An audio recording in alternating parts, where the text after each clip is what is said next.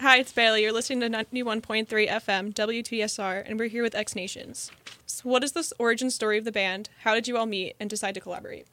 Started with you. Let's start lead singer. Let's start with Josh. Well, I had wanted to do something again for a while after I tried my old band, and then I ended up meeting Taylor through like a studio experiment with a guy that we were working with, and then from there it's Galen actually used to be our photographer. I took pictures of the band, and then they asked me to be in it because the pictures were that good. Said a lot about your guitar skills. Yeah, We're like, this guy can write. he can take a photo, so he can probably play guitar too. So now I'm here. You just released a new single, Free, a week ago.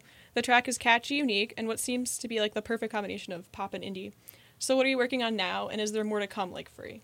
Yes. Yeah. We definitely want to keep. I mean, obviously you want to have a mix in there, but we want to keep things more upbeat and like continue to do that because the more you play it too, the more fun it is to play those type of songs live. So I think it definitely affects a big part of what you want to write going forward. And this winter time, we're just going to spend a lot of time just writing new songs and getting new ideas out and getting stuff ready for next spring. Yeah. Crawling back into the cave for the winter. Hibernation. Going off that, what are the dynamics of your creative process within the band? Well, usually I'll come up with a idea of like the lyrics, music and lyrics, the basic concept of it. And it'll usually just be like on acoustic guitar or something like that. And then maybe just like a little ditty with a piano notes, or it could be anything. But we'll take it from there, and then everybody adds their thing, and that's what makes it, what it ends up being at the end of the day. I think my favorite writing ideas that I've gotten from Josh have been when he's at work tapping on a desk, or he'll do drum sounds with his mouth and then sing in between beats or something like that. I think one of our songs actually came from that, right? Was it Holding On to You that came? No. It might have been. I don't know. We've had so many ideas. The voice memo app is also a great thing because there have been a few times when me and Josh will go back and forth texting voice memos and kind of put something together. But I don't know. I think for me, I think it's different every time. I think we've come up with something with a lot of different methods, like just going off of a beat from Taylor, or like a guitar melody, or a full skeleton from Josh. I don't know. I think it's different every time, and I think that's kind of cool because usually we come out with something different based on where it starts, and I don't know, keeps it interesting and not stale. For sure. With the same process.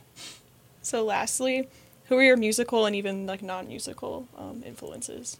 Should I answer this for Josh? Yeah, Josh likes Coldplay a lot. A lot, yeah. I saw him in Philly this summer. Did you cry after? No, I didn't. I almost did. I wanted to cry, but I couldn't. I was too happy to cry.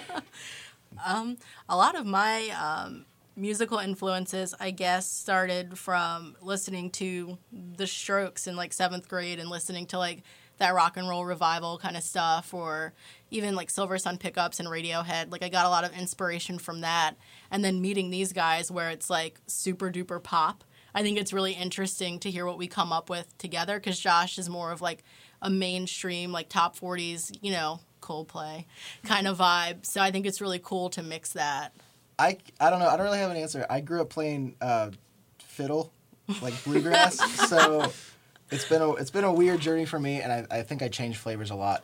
But I don't know. My influences are kind of a little bit of everything.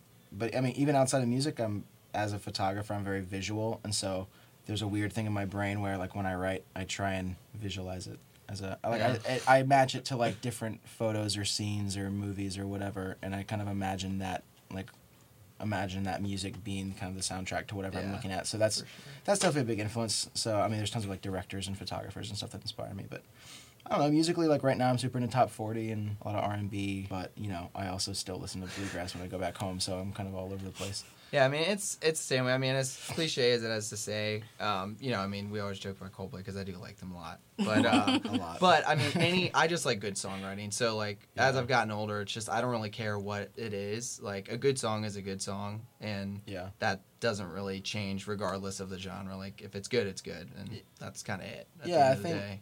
I get frustrated with people who kind of listen to one thing and can't pick out the good qualities and other stuff too, because whenever I listen to, I kind of try and think about how that could inspire something that I'm writing or whatever project I'm in.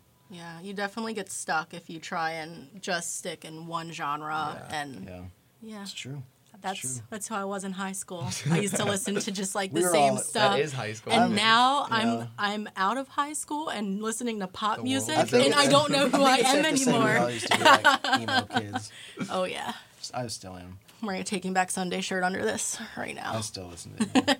I love it. Well, thank you. Thank you. Thanks, guys. Thank you.